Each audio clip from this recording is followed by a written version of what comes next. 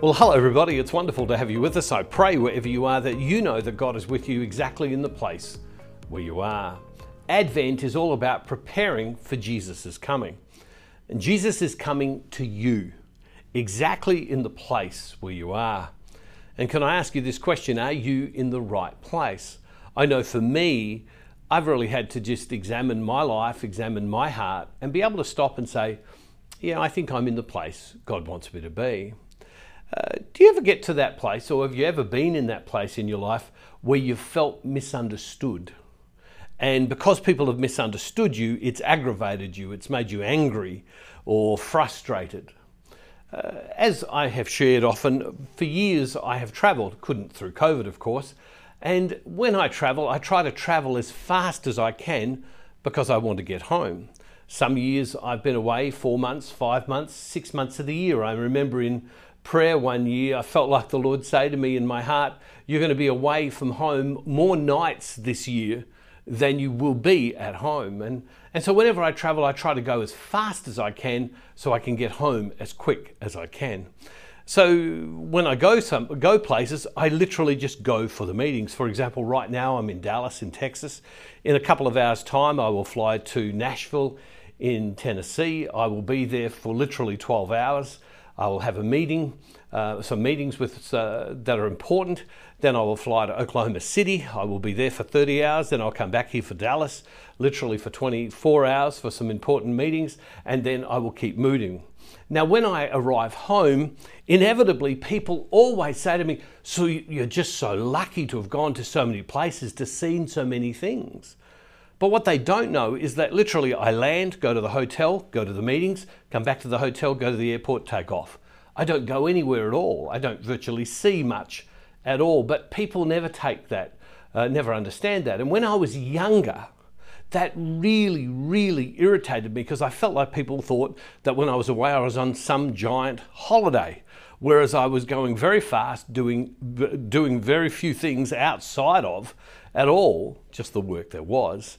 And it used to really irritate me. It doesn't anymore, because I appreciate how can people understand it any other way. Well, you have a look at Jesus. Jesus comes into the earth, and when he's born, immediately there's someone trying to kill him. King Herod's trying to kill him. He has to flee.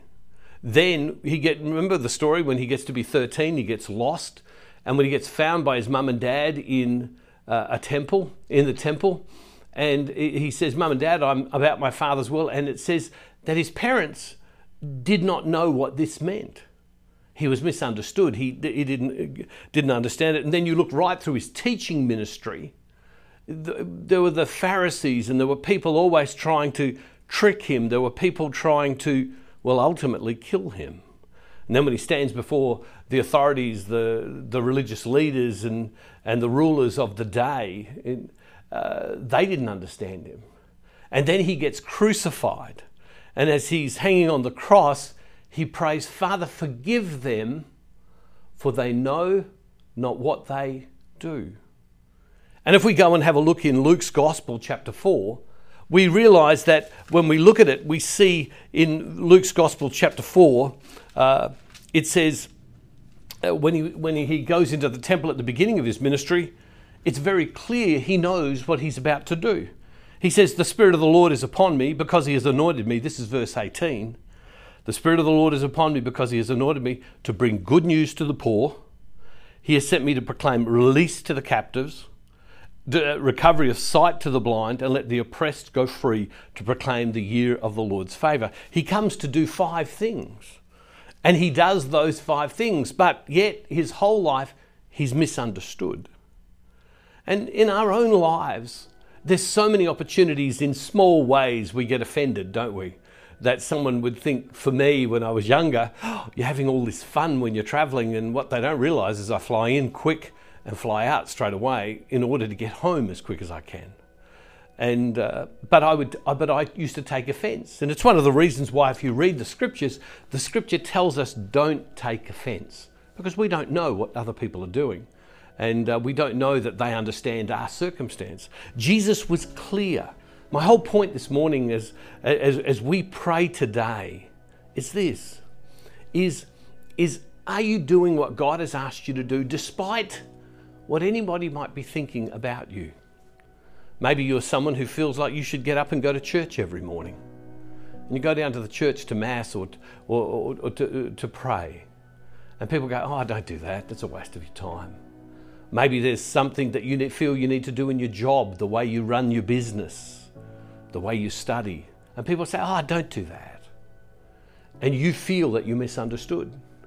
But when you stop and you pray, and in your conscience, what do you think? You think to yourself, well, I'm doing what I believe God wants me to do. This is what's on my heart.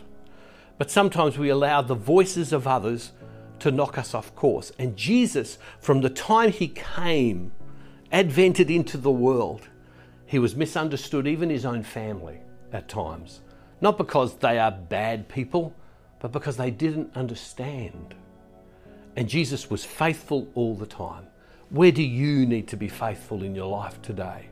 Despite what others may not understand. Not because they're bad people necessarily, in terms of with wrong intent toward you, but because they just don't understand.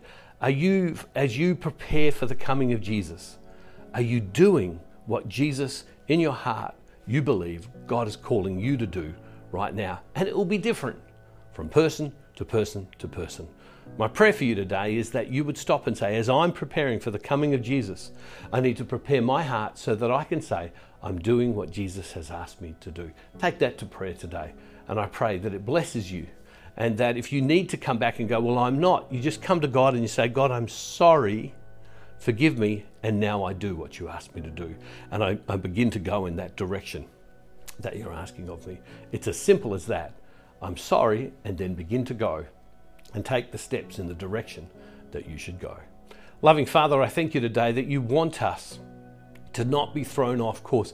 You give us an example as you come into the world right from the very beginning of being misunderstood, but always about the task that you believe the Father has given you. In our lives, our responsibilities can be hidden, can be small comparatively to others, Lord, but nonetheless, they're what you called us to do. Where we've let you down, forgive us. And Lord God, where we've allowed ourselves to be offended by what people think of us, forgive us. Lord God, not forgive them because they haven't done anything wrong. We've allowed ourselves to be offended. Forgive us. And Lord, allow us to step in the direction you're calling us to go.